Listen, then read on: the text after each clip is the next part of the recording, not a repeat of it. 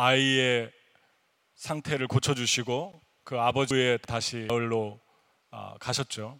그리고 한 사람이 길을 따라오다가 주님이 어디로 가시든지 나는 따르겠습니다, 그런 말을 하게 됩니다.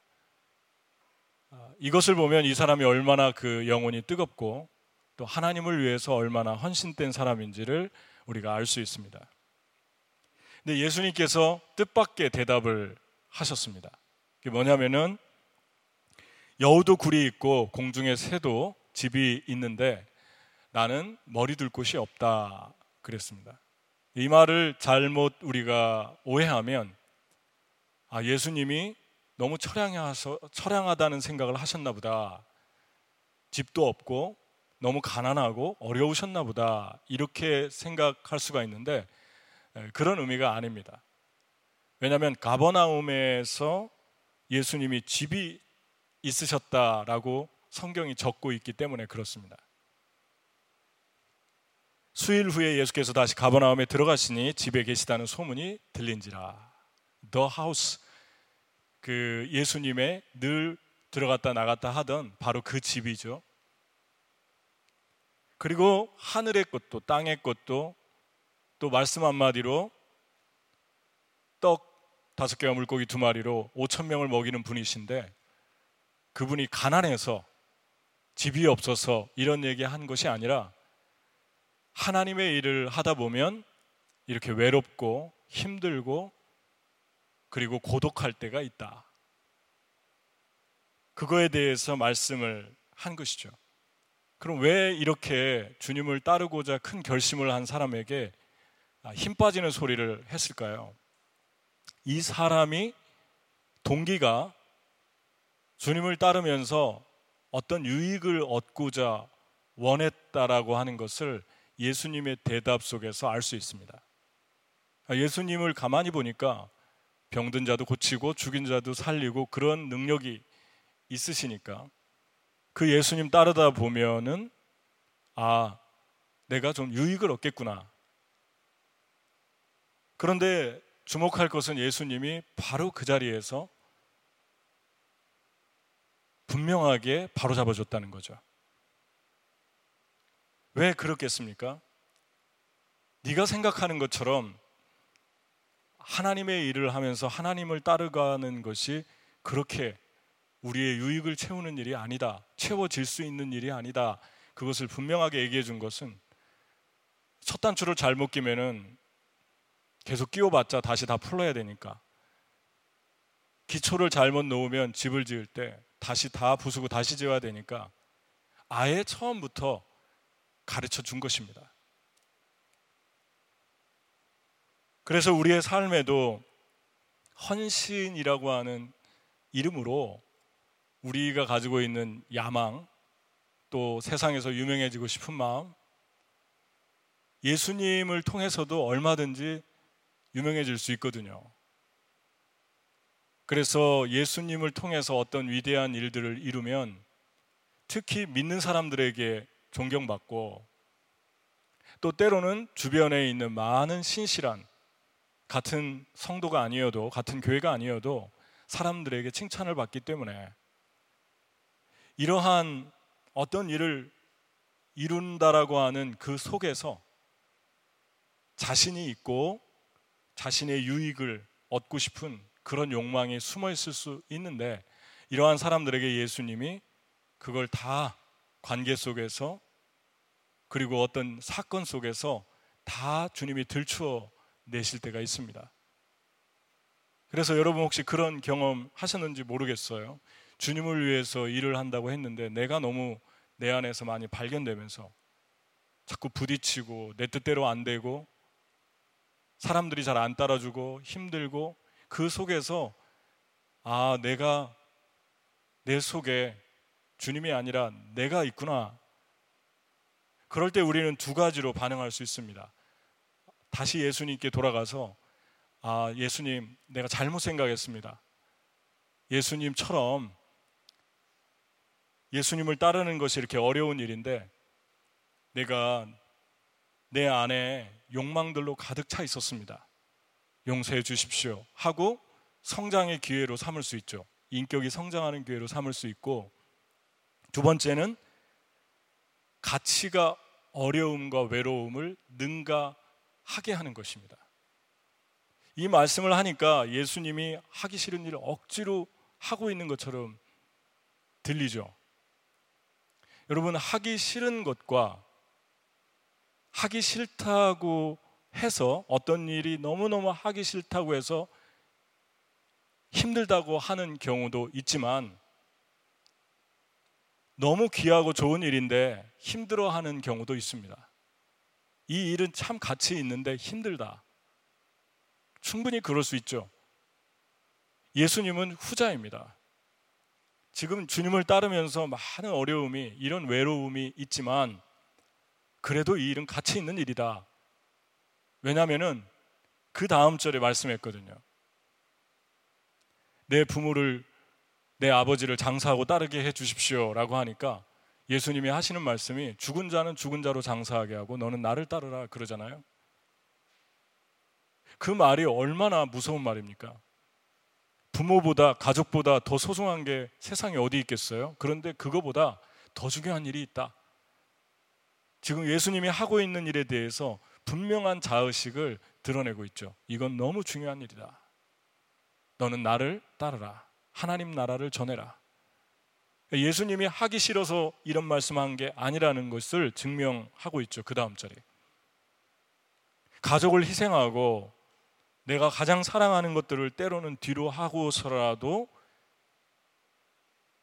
이 일을 해야 된다. 이런 가치, 이 가치에 대해서 예수님이 분명하게 생각을 하고 있다는 것입니다. 여러분은 주님을 따르면서 주님의 일을 하면서 살고 있고 또 살고 싶어 하시는데, 여러분이 하고 있는 일이 가치 있다고 생각이 되십니까? 그리고 여러분은 주님 때문에 희생하면서 따릅니까? 아니면은 여러분 자신의 유익을 위해서 따릅니까? 예수님이 자신의 유익을 위해서 따르는 것에 대해서 헌신하기도 전에 분명하게 선을 그으셨죠. 왜냐하면 나중에 주님을 따르다가 분명히 외롭고 처량한 시간들이 올 텐데, 그때에 넘어지고 돌아가고 부서질까 봐 미리 선을 그으신 것입니다. 두 번째 사람이 나오는데, 조금 전에 얘기했죠. 나를 따르라. 예수님 먼저 얘기했어요. 조금 전 사람하고 다릅니다. 조금 전 사람은 자기가 자원했는데, 이 사람한테는 나를 따르라 예수님이 그러니까 나로 먼저 가서 아버지를 장사하게 허락하고, 그리고 나중에 주님을 따르겠다, 그런 의미죠. 여러분, 이 아버지가 아직 돌아가지 않으셨다는 것을 어떻게 확인하냐면, 그 당시에 풍습이 있는데, 사람이 죽었을 때, 특히 가족이 죽었을 때 7일 동안은 부모가 죽으면 밖에 나가서 사람과 얘기할 수 없게 돼 있어요. 그 풍습 자체가. 그러니까 이 사람의 아버지가 죽지 않았다는 것이고, 아직 또 하나는 1년 후에, 장사 지낸 1년 후에 뼈를 추려서 상자에 넣어서 구멍에 넣었는데, 그 일이 일어난 것이 아니기 때문에 이 사람은 지금 나중에 기다렸다가 아버지 장사, 아버지 죽으면, 아니면 아버지 돌아가셨는데 1년 후에 지내는 그 풍습을 따라서 내가 아버지 두 번째 장례를 무덤에 잘 모시고 오겠습니다 라고 하는 그런 의미입니다. 그러니까 아버지가 지금 돌아가신 것이 아니라는 거죠. 그때 예수님께서 아주 중요한 말씀 하셨는데, 그게 뭐냐면 죽은 사람은 죽은 자로 장례를 치르게 해라. 보통 산 사람이 죽은 사람을 장례를 치르는데 어떻게 죽은 사람이 산 사람을 장례를 치르겠습니까? 예수님은 사람을 볼 때 예수님 안 믿고 하나님 안 믿는 사람을 죽은 사람으로 보셨다는 거예요. 너무 어떻게 보면 냉정한 얘기죠.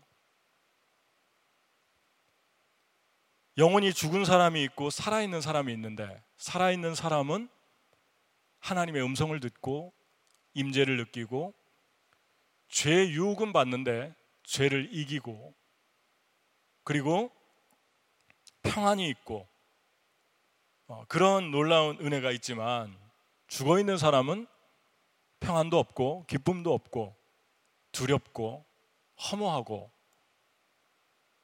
그리고 죄의 유혹을 이기지 못합니다. 믿어지지도 않고요. 육신의 본능을 따라서 살아갑니다. 그렇기 때문에 이 죽은 사람을 살리는 것은 아주 시급한 일인데 바울이 AD 58년에서 62년에 로마에 옥에 갇혔을 때 골로새 성도들에게 이렇게 부탁했습니다. 또 하나님께서 전도의 문을 열어서 우리에게 열어주셔서 우리가 그리스도의 비밀을 말할 수 있도록 우리를 위해 기도하여 주십시오. 나는 이 비밀을 전하는 일로 매여 있습니다. 그러니 내가 마땅히 해야 할 말로 이 비밀을 나타낼 수 있도록 기도해 주십시오. 중보기도를 부탁했어요. 중보기도 부탁하는 거는 이 말씀 잘 전할 수 있게 해달라고. 근데 이 기도를 했을까요? 골로새 교인들이? 그 골로새서에 보면은 했나 안 했나 안 나와 있어요. 그럼 응답 받았을까요? 결과를 봤을 때 응답 못 받은 것 같아요. 왜냐하면 바울은 이 이야기를 하고 2년 후쯤에 순교했거든요. 로마에서 감옥에서 못 풀려나고. 그러면 기도 응답을 못 받은 거고 기도를 했다고 해도 못 받은 거고 안 한 걸 수 있죠. 하지만 한 가지 놀라운 사실은 바울이 이 편지를 쓰면서 편지를 다른 교회 라우디아 교회랑 돌려보라고 그랬는데 바울이 죽고 나서 2000년이 지났는데 지금도 이 편지를 사람들이 읽으면서 구원받고 생명을 얻고 있다는 거죠. 그러니까 바울이 전혀 그건 생각도 못한 거예요. 이게 바로 중보기도의 능력입니다. 우리 형제가 서부에서 자매랑 우리 교회 다니다 결혼한 우리 형제가 왔는데 어제 저녁에 식사하고 저희 집에 지금 머물고 계신데 주무시고 있다니까 여관 같네요. 식사하시고 나서 이제 같이 교제를 하는데 그런 얘기를 했어요. 우리 자매가, 우리 와이프가 14년 전에 우리 교회 다니면서 엄마가 은혜 받았으면 좋겠다고 기도를 했는데 그 기도를 하나님이 지금 이루어주고 계시다고. 엄마가 선교 다니고 있고 믿음이 좋아졌고 오늘 마더스데이인데 어머니에게 가장 큰 효도 중에 하나가 어머니를 하나님과 가까워질 수 있도록 기도해주고 인도해 드리는 것입니다. 아무리 많은 것들을 줘도 어머니가 하나님과 가까이 관계가 없으면 그 어머니 마음의 슬픔, 어머니 마음의 우울, 어머니 마음에 있는 그 외로움과 공허함을 아무도 채울 수가 없어요. 그렇기 때문에 우리 주님께서 우리에게 너는 부모에게 순종하라 그 말씀을 그렇게 하지 않고 주 안에서 부모에게 순종하라 그랬습니다. 네가 부모의 모든 내면의 필요를 다 채워줄 수 없기 때문에 주님만이 너의 부모를 채워줄 수 있기 때문에 주님 안에서 In the Lord obey your parents 그렇게 얘기했습니다. 주님께 기도하면 주님이 부모님 찾아가시고 은혜를 주시고 은혜 받으면 행복해집니다. 순간순간 자식만 바라보고 자식만 의지하고 왜냐하면 엄마들이 보통 자녀들 극진하게 키웠잖아요. 그러니까 자녀가 어느 순간 품에 떠나면은 그 자녀가 그리워지거든요. 그리워지고 허무하고 내가 이 아이를 이렇게 키웠는데 이제 없는 거예요, 손에. 그러니까 잘못하면은 우울하게 되고 우울증에 걸리게 되고 외롭고 자녀는 혼자 너무 잘 사는 거죠. 그리고 결혼하면 더 잘 살고 엄마 없어도 돼요. 너무 편안하게 잘 사니까. 그 마음을 누가 채워줄 수 있겠습니까? 좀 있으면 Father's Day인데 아예 Father's Day는 이 나라에서 별로 그렇게 중요하게 생각하지도 않잖아요. Father's Day는. Father는 뭐를 해줘야 되냐면 돈을 주면 돼요. 저는 현찰을 원해요. 그럼 아주 해피해집니다. 여러분, 하나님께 우리가 나갈 때 진정한 효도 중에 가장 중요한 거는 하나님의 은혜를 받도록 배려해 드리는 거예요. 어떻게 하면 우리 엄마가 은혜 받을까? 어떻게 하면 하나님하고 더 가까워질까? 그 마음을 다해서 생각하고 기도하다 보면 아이디어가 떠오르고, 그리고 그 엄마를 위해서 무엇인가 하게 됩니다. 여러분 어머니에게 어떤 걸 드리고 있습니까? 가장 중요한 것 중에 하나가 기도입니다. 매일같이 기도해 드려야 됩니다. 2000년이 흘러도 이 기도는 계속해서 영향을 미치고 있죠. 바울을 위해 기도했던 골로새 교인들의 기도가 응답됐기 때문에 2000년이 흘러도 이 말씀이 지금까지 사람들에게 들려지고 있습니다. 살아있는 사람, 이 두 번, 이 지금 이제 두 번째 사람을 얘기했는데, 첫 번째 사람은 유익을 구하는, 자기 유익을 구하는 사람이고, 두 번째 사람은 정반대의 사람인데 어떻게 하면 빠져나갈까? 어떻게 하면 주님으로부터 벗어날까? 그걸 궁리하다가 생각해낸 게 바로 이 이야기였습니다. 장사하고 오게 해주세요. 그날의 주님께서는 이 이야기를 통해서 예수님의 마음을 드러냈죠. 예수님의 마음이 얼마나 뜨거운가, 살아있는가. 죽은 자는 죽은 자로 장사하게 하라. 이게 얼마나 긴박한 얘기인지 여러분 실감이 되지 않습니까? 이 일 후에 그 다음 장 9장 10장 1절에 2명씩 짝지어서 동네로 파송하게 됩니다. 그리고 귀신들이 항복하고 사단이 무너지고 영혼들이 구원받는 일들이 일어나는데, 이 일을 위해서 주님이 죽은 자는 죽은 자로 장사하게 하고 너는 나를 따르라, 그렇게 냉정하게 말씀을 하신 거예요. 그럼 살아있는 사람에 대해서 지금 얘기를 하는 것인데, 살아있는 사람은 하나님의 임재를 인식하고 사람을 볼 때 예수님 믿는가 안 믿는가 이것부터 생각하고, 그리고 저 영혼에게 예수님이 필요한데 이것부터 봐야 된다는 거죠. 이게 예수님의 관점입니다. 그러니까 예수님께서 아주 긴박합니다.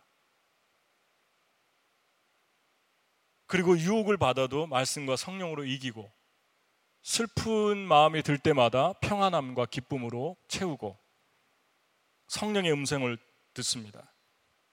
특별히 디모데전서 6장 11절 12절 보면 5가지 살아있는 사람의 특징이 나오는데, 한번 이 말씀 한번 읽어볼까요?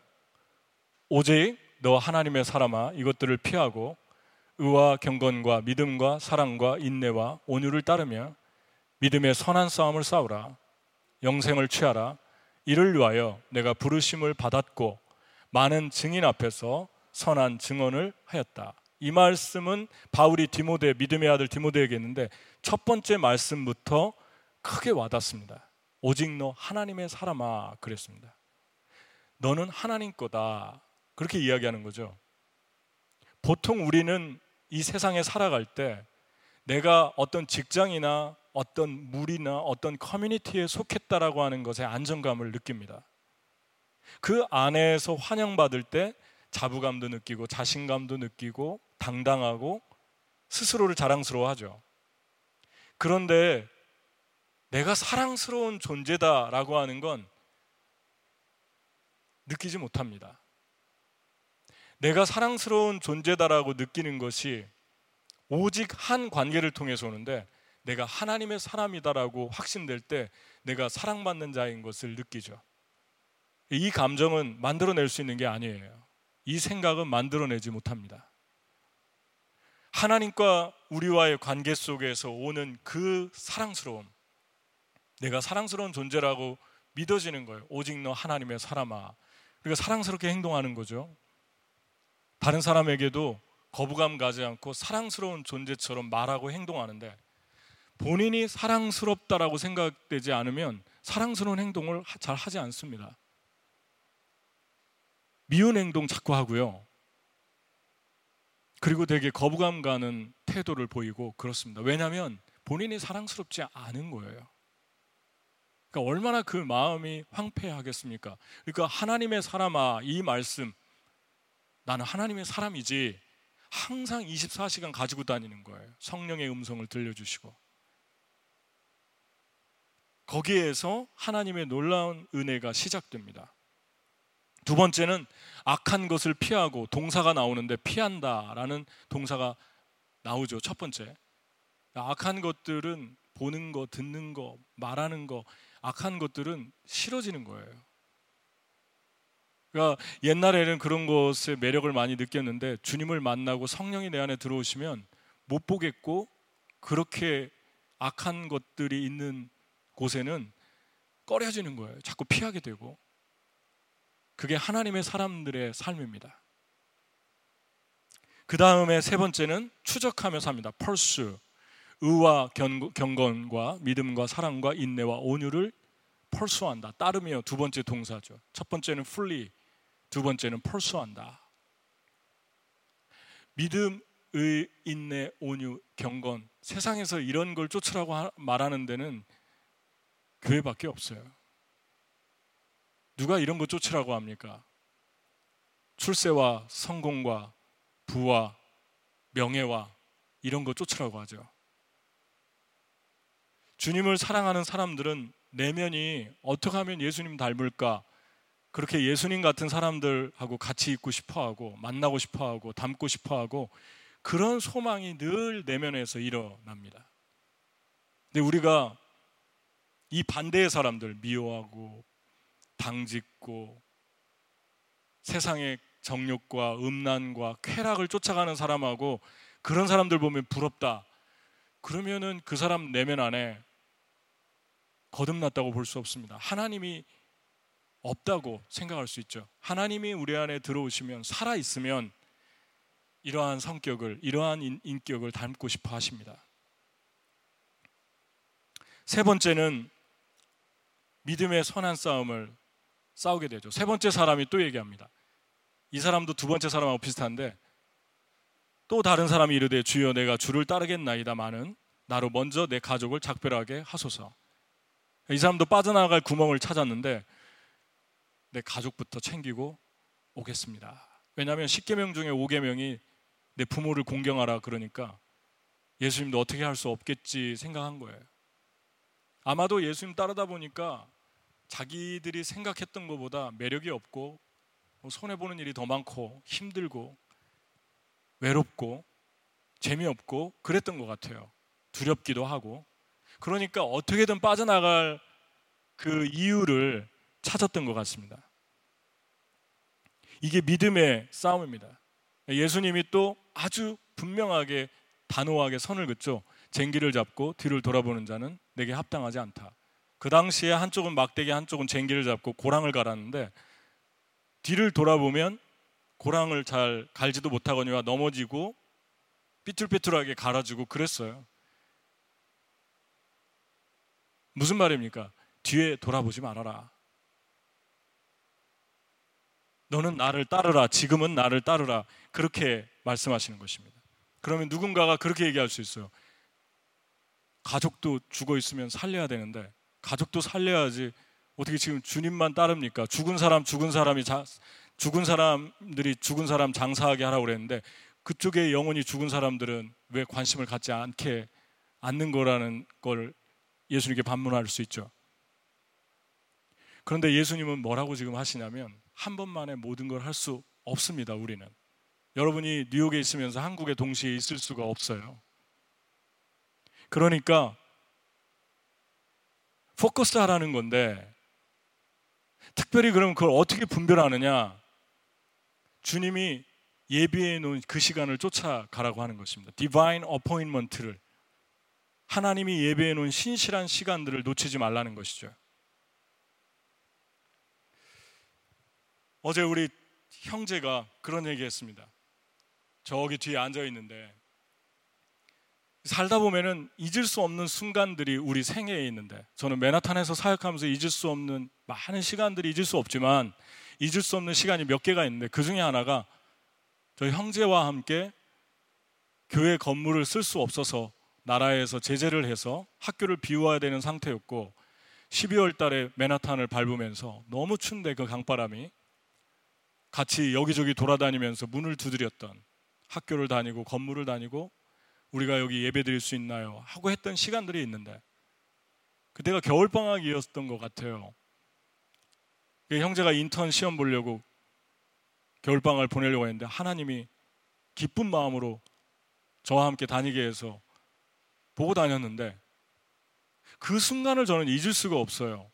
그런데 어제 얘기를 들었는데 더 은혜스러웠어요. 그 당시에 인턴 포기하고 인턴 공부 포기하고 그 시간에 맨하탄을 뒤지면서 저와 함께 교회를 찾았는데 그때 하나님이 비전을 주셨고 그 비전이 지금 성취되고 있는 것 같습니다. 있습니다. 그렇게 현재 진행형으로 얘기해 주셨죠. 그게 디바인 어포인먼트를 따라가는 사람들에게 주시는 하나님의 축복입니다. 아무에게나 그런 축복이 오지 않는 것 같아요. 저는 뉴욕에 오는 거를 언제 결정했냐면 태국에 2달 동안 힘든 오지를 다니면서 복음을 전했는데 태국의 거리를 걷고 있는데 방콕으로 돌아와서 몇 주씩 그 오지를 다니다가 방콕으로 돌아온 시간에 길을 걷고 있는데 그때 주님이 저에게 마음을 감동을 주셨어요. 뉴욕으로 가라고. 그때 비전을 받은 것입니다. 주님을 따라가다가 보니까 우리 형제가 선교 참 많이 다녔는데 남미도 가고 몽골도 가고 사우스다코타도 가고 그 시간들을 통해서 하나님이 말씀해 주신 모든 비전들을 이루어주고 있고 그것들은 지금도 현재 진행형이다.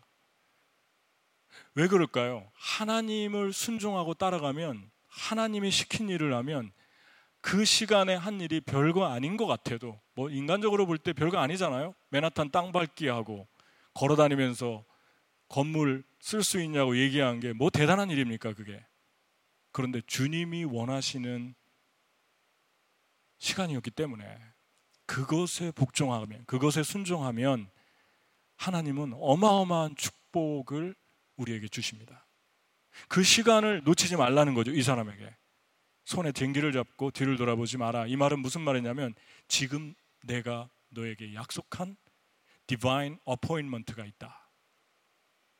그것을 내가 너에게 요구할 때 그것이 가족들과 가장 사랑하는 사람들과 충돌할 때도 지금은 나를 따라라. 그게 킹덤 원리 프린시플입니다. 여러분, 더 구체적인 얘기도 있지만 직접 들으면 좋을 것 같아요. 예수님이 뭐라고 했습니까? 그 다음에 누가복음 10장 1절을 한번 읽어보겠습니다. 같이 큰 소리로 시작. 그 후에 주께서 따로 70인을 세우사 친히 가시려는 각 동네와 각 지역으로 둘씩 앞서 보내시며 70명의 사람을 세우고 2명씩 각 동네를 정해줬는데 예수님이 각 동네 이름을 부르시면서 2명의 이름을 부르시면서 보내는 장면이 떠오르죠. 그런데 이 말씀에서 중요한 말씀 중에 하나가 친히 가시려는 동네에 먼저 보냈다. 그러니까 우리를 누군가를 만나게 하고 어디론가 보내고 어떤 일을 하게 할 때 그 자체가 사인이라는 거예요. 하나님이 그 다음에 오실 것이다. 여러분, 그런 확신을 가지고 살아가고 있습니까? 주님이 누구 만나게 하고 주님이 나를 어디로 보내고 어느 특정한 시간에 어떤 일을 하게 했을 때 하나님이 오시겠다는 사인이구나. 하나님이 이 나라에서 이 사람들에게 이 그룹에게 어떤 위대한 일을 이루시겠다는 사인이구나. 나를 보내시는 거 보니까. 이런 생각을 하고 만나고 살고 계십니까?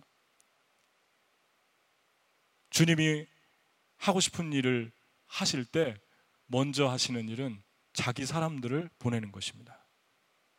아멘? 얼마나 놀라운 일입니까?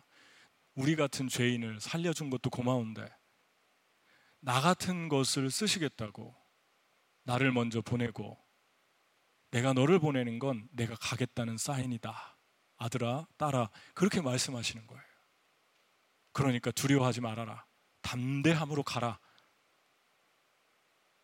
어떻게 우리가 담대하지 않을 수 있겠어요? 이렇게 말씀하시는데, 아무가 없어도, 대단한 능력이 없어도 하나님이 따라오시겠다고 하는데, 하나님이 그 다음으로 도착하시겠다고 하는데 얼마나 큰 영광입니까? 하나님 사인이 뭡니까? 내가 너를 보내는 그곳이 사인이고 내가 널 만나게 하는 그 사람이 사인이다. 그 말씀을 하시는 거예요. 그러려면 우리의 이성과 감정과 의지가 완전히 성령의 지배를 받아야겠죠. 24시간. 이게 믿음의 선한 싸움입니다. 여러분, 다섯 번째, 영생을 붙들어라 그럽니다. 이 영생은 어떤 영생이냐면 나를 살리신 영생, 다른 사람을 살리신 영생입니다. 영어 성경에 보면 더 분명하게 나와 있죠. 말씀이 영생을 취하라 그럽니다. 영생을 취하라. 여러분은 영생을 취하면서 살고 있습니까? 영생을 취하라는 말씀이 무슨 말씀입니까? 오늘 지금 선한경 안사님이 한국을 갑자기 가게 됐는데 어제 연락이 왔어요. 누나가 언니가 있는데, 젊은 언니인데 아들하고 혼자 사는데, 그 언니가 갑자기 브레스트 캔서 파이널 스테이지고 그리고 폐렴이 됐는데 너무 심각한 상태라고 기도해달라고 왔는데,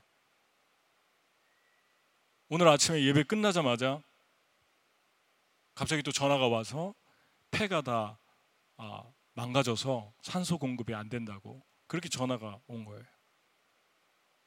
근데 이 가정을 너무 잘하니까, 자매가 예수 안 믿었었고 온 가정에서 처음 예수를 믿었고, 우리 교회 와서 제가 복음을 전해서 예수님을 영접했고, 그 뒤로 1년, 2년 주님 닮아가면서 빠르게 성장했고, 그러면서 늘 가족을 위해 기도했는데, 그 가족 중에 한 명 조카가, 둘째 언니의 조카가, 어린 조카가 뉴욕을 방문한 사이에 처음으로 그 가정에서 예수님을 두 번째로 영접하고, 이 자매 다음에 저희 교회에서 세례를 받고, 그 조카가 사우스다코타에 선교를 가고 몽골을 가고 집에 가서 엄마한테 전해가지고 엄마가 교회를 가고, 아직 아버지는 구원을 못 받았는데 또 언니가 교회를 가고, 이 놀라운 일 아닙니까 여러분? 얼마나 기쁘겠어요. 본인은 자기 혼자였는데 예수 믿고 조카가 세례받고 그 조카를 통해서 언니들이 구원받고, 얼마나 놀라운 일입니까? 엄마가 또 교회 다니고, 연로한 엄마가 교회 다니고. 그런데 갑자기 언니가 돌아가시게 됐으니까, 예수님 믿은 지 얼마 안 됐는데 얼마나 슬프겠어요. 그것도 고생하면서 혼자 살았는데, 애 키우면서 싱글맘으로 병원 한 번도 안 가고 정기 체크업도 안 받으시다가 갑자기 말기, 그냥 진통제만 먹고 사시다가 말기라고 그렇게 판명을 받았으니까 오늘 저녁에 못 넘길 것 같다고 그래가지고 지금 부랴부랴 떠났는데, 그래도 우리가 소망을 붙들 수 있는 것은, 이런 상황에서 우리가 이런 비슷한 상황을 다니면 소망이 없겠죠. 슬픔이 우리의 영혼을 짓눌러서 살아가기가 힘들겠죠. 근데 소망이 있는 것은, 언니가 예수님 믿었잖아요. 그러니까 천국 가면 만날 수 있는 거죠. 한국에서 떠났던 많은 지체들이, 작년에 제가 보고 싶어서 한국에 갔는데 수련회를 했는데 가도 너무 많이 갔더라고요. 그 수련회를 가서 보니까 70여 명, 80여 명이 나왔는데, 애들까지 고스란히 거기 앉아 있는 거예요. 그래서 제가 설교하다가 눈물이 너무 나가지고, 천국 가면 그럴 거예요 아마. 저와 여러분이 다 떠난 줄 알았는데, 영원히 이별한 줄 알았는데 고스란히 거기에 있는 거예요 다. 그때의 그 감격은 얼마나 클까? 그때의 그 감격은 얼마나 기쁠까? 이게 영생의 소망입니다.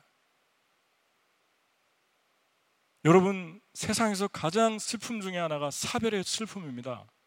사별의 슬픔이 너무 크잖아요. 그러면 우울증에 빠지고 우울증이 깊어지면 살아가는 게 너무 힘들어져요. 하루하루가 너무너무 힘듭니다. 저도 경험을 좀 해봐서 알아요. 저희 어머니가 미국에 방문하셨다가 제 손에서 돌아가셨는데, 나이도 젊으신데 60에 제 손에서 그냥 돌아가셨는데, 그때의 그 슬픔은 깊은 우울증으로 들어가게 했고, 그 우울함과 더불어 많은 시간을 고통스럽게 살았습니다. 몇 개월 동안 눈에 아무것도 안 들어오고, 어머니가 돌아가시면서 지금 자매 언니도 산소호흡기 꼽았는데, 산소호흡기를 중환자실에서 꼽았는데 꼽기 직전에 의사가 물어보라고, 어디가 아프냐고. 머리에 피가 샜으니까요. 피가 멈춰야지 수술을 하는데 수술을 못 하는 거예요. 2팩, 3팩이 될 때까지. 의사가 의식이 있을 때 물어보라고 그래서 어디가 아프냐 그러니까 머리가 아프고 가슴이 아프다고. 머리가 피가 새니까 머리가 아프면 이해하는데, 왜 가슴이 아프냐고 물어보니까 아들이 걱정할까 봐 가슴이 아프다고. 이게 어머니입니다. 이게 엄마의 마음입니다. 본인의 피가 흘러서 머리가 너무너무 아플 텐데, 코마 상태로 들어가기 직전인데 자식을 걱정하는 거예요. 자식이 나 때문에 슬퍼할까 봐. 이게 예수 그리스도의 마음이죠. 여러분, 이 어버이날 그때 제가요, 그 어머니가 하늘나라로 가시고 나서 죄책감 때문에 너무 못 해드린 게만 생각나가지고 밥 먹자고 해도 밥도 나중에 먹자고 그러고. 근데 주님이 어떻게 저를 치료하셨냐면, 제가 너무 그 죄책감에 시달렸는데요, 못 해드린 것 같아서 주님이 저에게 그런 마음을 주셨어요. 나는 이미 너에게 말했다. 이게 무슨 말일까요? 가슴이 아프다. 그게 십자가의 사랑이라는 거예요. 예수님의 사랑.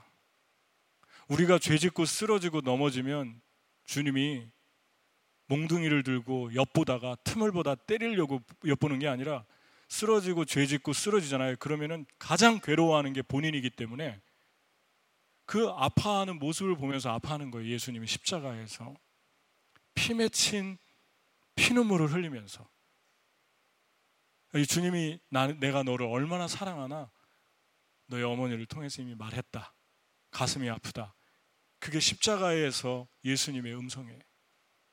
그때 제가 제일 많이 한 얘기가, 엄마 돌아가시기 전에, 엄마 떠나시기 전에 부모님이 이 세상에 존재할 때 잘해드리라고.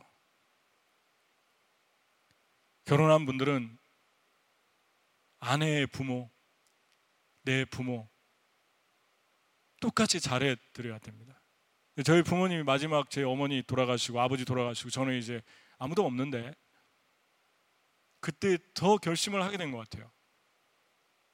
아, 아내의 부모에게 잘해야겠구나. 아직 기회가 남아있구나. 지금도 그렇게 잘해드리지 못하지만 그때 다짐을 한 것 같아요. 내 부모는 없지만 아내의 부모한테 잘해드려야겠구나. 내 부모보다 더 소중하게 잘해드려야겠구나. 여러분, 무슨 얘기하다 여기까지 왔는지 모르겠지만, 저는 여러분과 제가 영생을 매 순간 붙들면서 살았으면 좋겠어요. 아멘. 영생을 매 순간 소망이 있다. 죽어도 살겠고 그랬잖아요. 나를 믿는 자는 죽어도 살겠고. 다 살아있어요. 그대로 남아있어요. 그러니까 여러분이 소망을 가지고 살아야 됩니다. 특히 오늘 어버이날 마더스데이인데, 부모들이 나이 들고 늙으면 자신감이 없어지기 때문에, 자격지심이 많이 들기 때문에 연락을 하려고 해도 자식이 싫어할까 봐 눈치 보면서 연락하거든요. 연락하기 전에 여러분이 미리 연락하셔야 되고, 필요한 거 달라고 잘 하지도 못하시고 그럽니다. 필요한 거 달라기 전에 빨리빨리 돈 붙이고 이렇게 해야 돼요. 선물 붙이고. 왜냐하면 우리의 세월은 그렇게 길지 않습니다. 그래서 조금이라도 더 잘 해드려야 돼요. 특히 여러분 부모랑 거의 다 떨어져 사는데, 떨어졌으니까 이해하겠지가 아니라 떨어졌으니까 더 특히 엄마에게 잘하셔야 됩니다. 여러분, 영생의 소망을 우리가 가져야 됩니다. 근데 이렇게 살지 못하게 하는 큰 이유 중에 하나가, 살아있는 사람으로 살지 못하게 하는 이유 중에 하나가, 세상이, 하나님 모르는 사람들이 바보처럼 생각하는 경우가 되게 많습니다. 눈에 보이지도 않는데 믿고, 이게 이성적으로 말이 되는 소리야. 감정적으로 이 순의지가 약한 사람들, 감정이 여린 사람들, 이렇게 믿는 사람들을 치부해 버립니다. 여러분, 하나님이 사람의 이성과 감정을 주었고, 그 이성과 감정은 참 아름답습니다. 사람이 이성적으로 생각한다는 것은 참 멋진 일이죠. 이성적으로 생각하면 분노할 것도 많이 안 하게 되죠. 그런데 이성과 감정이 죄로 타락했다는 사실은 잊지 말아야 돼요. 내 이성, 내 감정 정확하지 않아요? 하나님의 말씀으로 채우지 않으면 이성과 감정이 하나님이 돼서 우리를 올가맵니다. 독일의 히틀러는 우생학을 믿었는데, 게르만족은 우월하고 유대인들은 열등하다, 그런 사람들은 무조건 죽여야 된다, 그래서 죽였는데, 이 사람에게 영향을 준 사람들이 이성주의자들이었어요. 대표적으로 찰스 다윈 같은 사람들, 헤겔의 철학, 공산주의의 창시자들이 헤겔에게 많이 영향을 받았죠. 무신론자. 그런데 이런 사람들의 철학을 더듬어 올라가면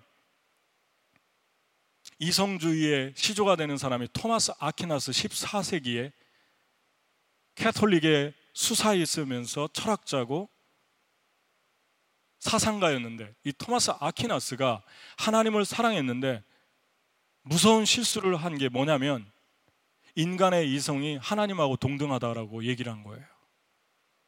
이건 어떠한 타락을 초래했냐면, 인간이 이성적으로 만들어낸 이론과 학문과 모든 세상의 것들이 하나님의 동등한 위치에 설 수 있다, 진리가 될 수 있다. 더 쉽게 얘기하면 진화론, 인간의 이성으로 만들어낸 거니까 성경하고 같이 가르쳐야 된다, 이렇게 된 거예요. 이게 이성주의의 뿌리입니다. 이 토마스 아퀴나스라고 하는 사람은 철학가 아리스토텔레스에게 영향을 받았죠. 이성을 하나님 밑에 내려놓아야 되는데 하나님하고 동등한 위치에 올려놓는 거예요. 지금도 예수님 믿는데 이런 분들 가끔 있어요.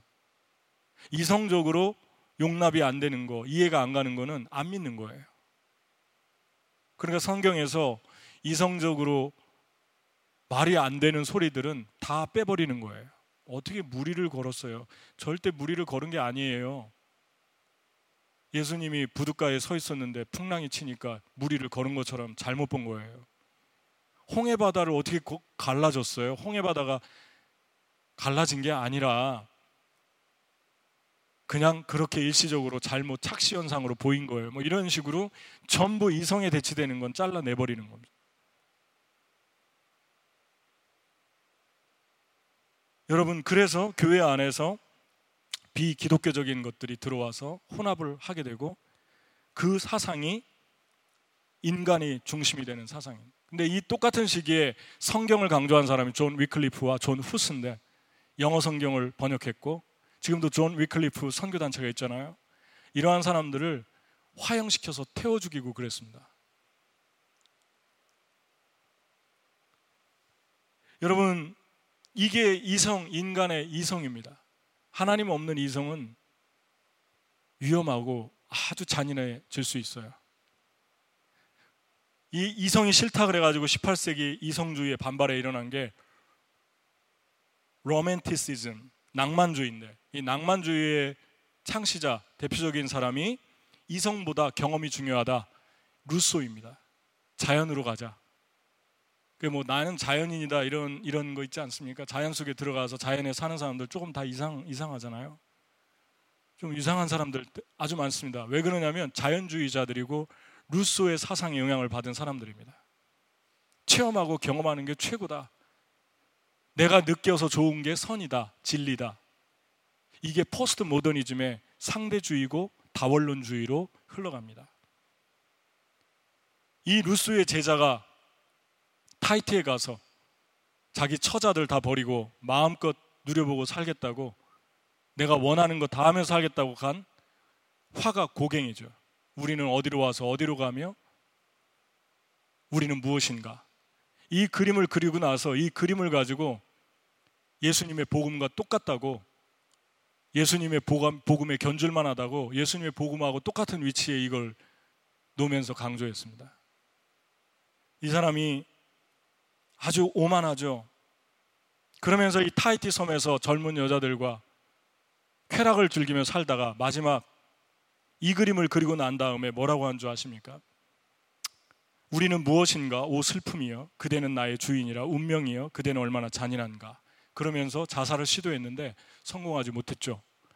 예수 그리스도가 없으면 마지막은 참 비참합니다. 인간이 신이 되려고 하는 이 낭만주의의 결정체, 이 그림이 바로 그런 그림이죠. 그런데 지금부터 아주 중요한 얘기를 하는데, 미국이 개인주의를 강조했던 루소, 낭만주의죠. 공리설이라고 합니다. 감정을 강조합니다. 이성이 아니라 감정이 느끼는 게 진리고 네 감정이 원하는 거를 해라. Just do it. 이런 게 전부 다 루소 사상에서 나오는 사상입니다. Just do it whatever you want. 그게 진리다.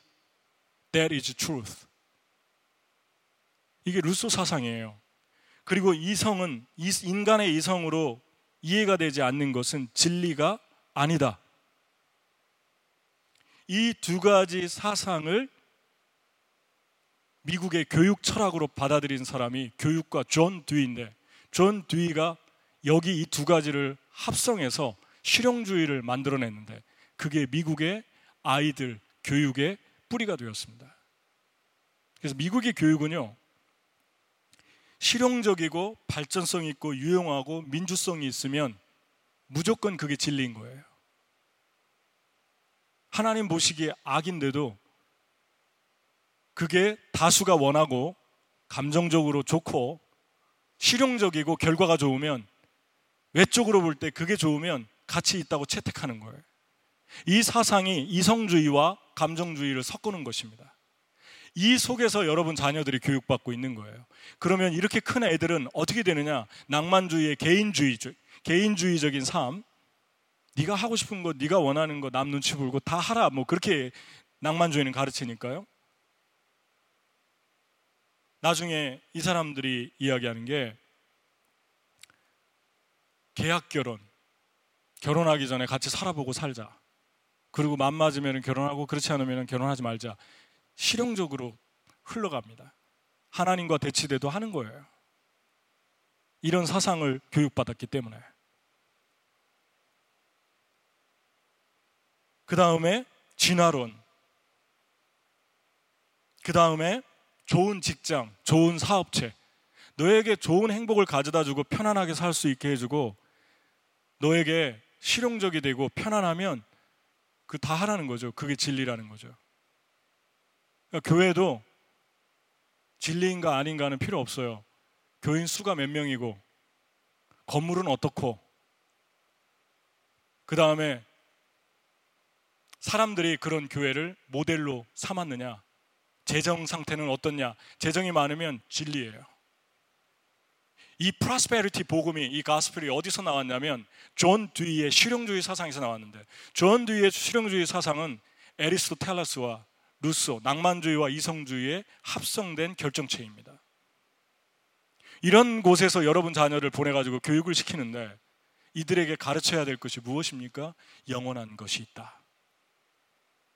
겉으로 드러난 화려함보다, 출세보다 더 중요한 것이 있다. 그것을 계속해서 주입시켜주고 교육시켜주지 않으면 여러분의 자녀는 소망이 없습니다.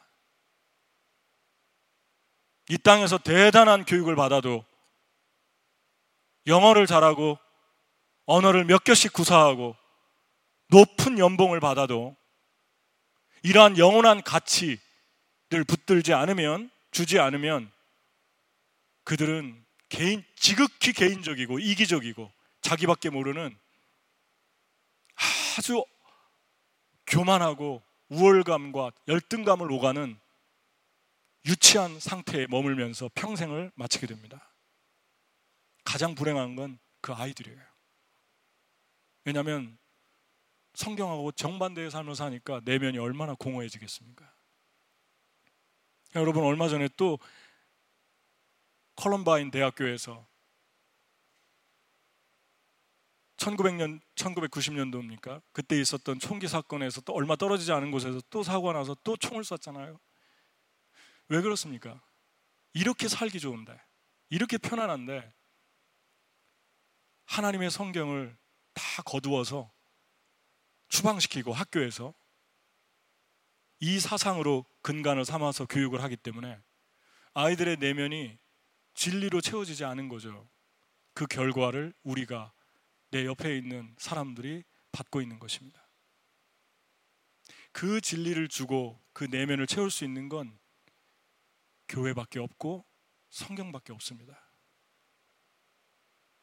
선교해야 되고 지독히도 보수적으로 말씀을 믿어야 되고 그 말씀을 깊이 믿어야 되고 해석해 줘야 되고 가르쳐 줘야 됩니다. 그렇지 않으면 그리스도인은 소망이 없어요. 그래서 70%가 넘는 미국의 그리스도인들을 향해서 데이빗 왓슨이라고 하는 하나님의 사람이 디사이플십이라는 제자도에서 이렇게 얘기했습니다. 서구의 몰락은 서구의 기독교가 그리스도의 제자가 된다는 제자도를 무시했기 때문이다. 교회 다니는 것보다 더 중요한 게 예수님 제자 되는 거예요. 예수님 제자 되는 건 무엇입니까? 예수님처럼 사는 거예요. 그러려면 그 내면의 진리가 있어야 됩니다. 여러분 감정, 위성, 이성 훌륭하지만 여러분 감정, 이성 가지고 하나님 앞에서 교만하면 안 됩니다. 여러분 감정, 이성 아무것도 아니에요. 여러분 이성 대단히 강해도 어려운 일 당하면 그 감정에 하루아침에 KO 펀치를 얻어맞고 쓰러집니다. 여러분 감정 아무리 강해도 여러분 삶에서 납득되지 않는 이성에 걸리면 완전히 그 감정 메말라지면서 사랑을 줄 수 없는 상태로 전락해버립니다. 이게 인간의 이성과 감정인데 함부로 주님 앞에서 이성 운운하고 감정 운운하면서 교만하지 말라는 얘기입니다. 이성과 감정에 깔리는 날이 올 수 있기 때문에 주님의 말씀으로 채우십시오. 주님의 진리를 붙드십시오. 겸손하십시오. 같이 기도하겠습니다. 이 시간에 우리 하나님께 기도할 때 하나님, 제가 살아있는 사람이 되고 싶고 예수님의 시각 가지고 세상 바라보기 원하고 한 영혼을 바라보기 원합니다. 5가지를 펄수하기를 원합니다. 주님, 붙들고 피하고 그리고 추적하고 그리고 주님 앞에서 악한 것은 피하고 계속 선한 싸움을 싸우며 살게 해주세요. 우리 같이 기도하겠습니다. 이 땅에 너무나 감정과 이성의 포로가 되어 살아가는 사람이 많습니다. 그런데 허무합니다. 외롭습니다. 슬픕니다. 채워짐이 없습니다. 하나님, 나를 보내소서. 주님이 원하는 사람 만나게 하시고 예수의 진리를 전하게 하소서. 우리 같이 기도하겠습니다. 하나님 아버지 감사합니다. 저희들 살아있는 삶을 살게 하시고 예수 그리스도의 그 복음을 붙들고 살게 하시고 아버지 하나님의 사랑으로 살게 하시고 주님의 은혜로 살게 하시고 생명 가운데 거하게 하시고 하나님의 말씀 가지고 살게 하시고 우리의 감정, 우리의 이성 다 주님께 올려드리며 매 순간 삶의 순간순간 겸손하게 주님 따르는 저희들 되게 하여 주시옵소서. 아버지 하나님, 이 땅에 주하는 영혼들이 너무 많습니다. 그 영혼들을 향해서 나가게 하시고 주님의 복음을 전해주게 하시고 아버지의 사랑을 전해줄 수 있도록 인도해 주시기를 간절히 기도하고 나옵나이다. 주님 사랑합니다. 아버지 하나님, 우리의 영혼 속에 그리스도의 사랑, 그리스도의 은혜, 그리스도의 축복을 주시옵고 성령을 통해서 아버지 하나님의 영광을 위해 살 수 있도록 인도해 주옵소서. 우리 한 번 더 기도할 때 이 땅에 많은 영혼들에게 생명을 전할 수 있도록, 또 주님이 주신 많은 것들, 부와 권세와 영광을 가지고 하나님의 영광을 위해 사용하며 살게 해달라고, 사람을 살리는 사람이 되게 해달라고 같이 기도하겠습니다. 하나님 아버지, 저희들 주님께서 인도해 주시고 한 영혼들을 세워주시고 하나님 주님이 주신 것들로 저희들의 삶을 다해서 영혼을 사랑하며 살게 도와주시고 한 영혼을 사랑하며 살게 하시고 저희들의 생애와 삶 속에 날마다 주님만 가장 아버지 먼저 사랑하고 주님만 따라가는, 특별히 예수 그리스도 알지 못하는 많은 영혼들에게 예수의 생명을 줄 수 있도록 도와주시길 원합니다. 한 번 더 기도할 때 우리 어머니를 위해서, 오늘 마더스데이인데 여러분 어머니에게 좀 더 잘할 수 있도록, 어머니의 마음을 헤아릴 수 있도록, 내가 어머니에게 더 먼저 연락하고 더 자주 배려할 수 있도록 우리 같이 기도하겠습니다. 하나님 아버지, 우리 어머니들을 붙들어 주시고 이 마더스데이에 저희의 삶에서 하나님 가진 것들을 나누며 하나님 아버지, 특별히 어머니를 불쌍히 여기고 긍휼히 여기는 마음 주시고 어머니를 향한 사랑을 주시며 어머니를 향한 마음을 우리에게 주셔서 하나님 그 어머니 한 분 한 분에게 하나님 위해서 기도하며, 또 우리가 계속해서 멀리 있지만 사랑하고 또 연락하고 위로하며 하나님 우리의 마음을 나눌 수 있도록 우리 어머님들 들어주시고 우리 어머님들 가진 우리 아버지 하는 자녀들이 어머니를 뜨겁게 사랑할 수 있도록 도와주시옵소서. 감사하며 예수님의 이름으로 기도합니다. 하나님 감사합니다. 살아있는 사람으로, 영적으로 살아있는 사람으로 살게 하시고 특히 어머니 날 저희들을 위해서 아가페의 사랑을 보여주신 우리 어머님들 한 분 한 분 축복하시고 또 우리도 그런 어머니로 살아갈 수 있도록 인도해 주시기를 간절히 기도합니다. 하나님, 주님의 은혜로 저희가 살았고 주님께 너무 감사해서 오늘도 예배드리고 가진 것들을 드립니다. 우리 성도들 한 분 한 분의 모든 필요를 넘치도록 채워주시되 그 모든 주님이 채워주시는 은혜를 가지고 주님을 위해 살 수 있도록 계속해서 우리의 영혼을 붙들어 주시옵소서. 살아있는 영적인 살아있는 영혼이 되게 하여 주시옵소서. 감사하고 축복하며 예수님의 이름으로 기도합나이다. 아멘. 광고 말씀 잠깐 드리겠습니다. 다음 주에 우리 9시까지 베어 마운튼 그 회전 목마 있는데 그 밑에서 9시까지 만나서 우리 교회 자체 야유회를 하도록 하겠습니다. 그래서 먼저 등산을 한 다음에 밑에서 바베큐를 우리 할 텐데요. 또 아이들 가진 부모들은 그냥 밑에서 한두 시간 기다리다가 이제 12시쯤에 같이 바베큐 하면 좋을 것 같아요. 그래서 여러분들 부부들도 많이 오시고 또 우리 청년들, 이 베어 마운트는 정말 너무 좋은 것 같습니다. 저도 가끔 가는데 함께 좋은 시간 가졌으면 좋겠어요. 그 주소는 주보에 나와 있습니다. 그리고 사우스다코타 아직 신청들을 많이 안 하셨는데 22일부터 29일까지인데 여러분 신청들을 좀 많이 하셔서 꼭 같이 가셨으면 좋겠습니다. 사우스다코타가 너무 중요한데 12년째 가시고 있는데 하나님이 선교를 할 때 여러분들에게 말씀하시고 많은 은혜들을 주실 것입니다. 예비한 축복들, 디바인 어포인먼트가 있는 그런 시간이 될 것입니다. 여러분이 기도하고 같이 꼭 갔으면 좋겠습니다. 그리고 나머지는 주보를 참조해 주시고 오늘 혹시 방문하신 분 계신가요? 먼저 그 선한경 간사의 언니를 위해서 계속 기도해 주시고 또 그 가족들을 위해서 여러분 많이 중보기도 해주시기를 바랍니다. 그리고 우리 방문하신 분이 있는데 기정 형제하고 진솔형 자매하고 또 애기 현진이가 왔는데 박수로 한번 환영하죠. 예, 저희 교회를 아주 오래 다녔는데 이제 서부로 직장 때문에 가서 한 5년, 6년 된 것 같아요. 네, 얼마나 감사한지 이렇게 아름답게 이렇게 주님의 제자로 살아가는 게 너무 참 감사하고 기뻤습니다. 네, 감사하고 또 오늘 오래간만에 나온 분이 계신 것 같은데 우리 홍민영 자매도 저희 교회 오래전에 다녔는데 다시 이제 한국에 있다가 여기에 오게 돼서 일 때문에 오게 돼서 교회에 참석하게 됐습니다. 우리 박수로 한번 환영하겠습니다. 네. 그리고 또 누구 광고 있나요? 네, 광고 미나자매가 오늘 마지막이네요. 우리 이제 오랫동안 공부하고 한국으로 가게 됐는데, 네, 잘 가시고, 네, 우리 박수 한번 하겠습니다.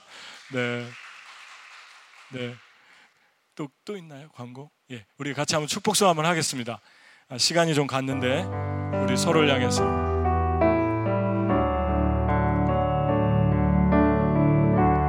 당신은 하나님의 언약 안에 있는 축복의 통로,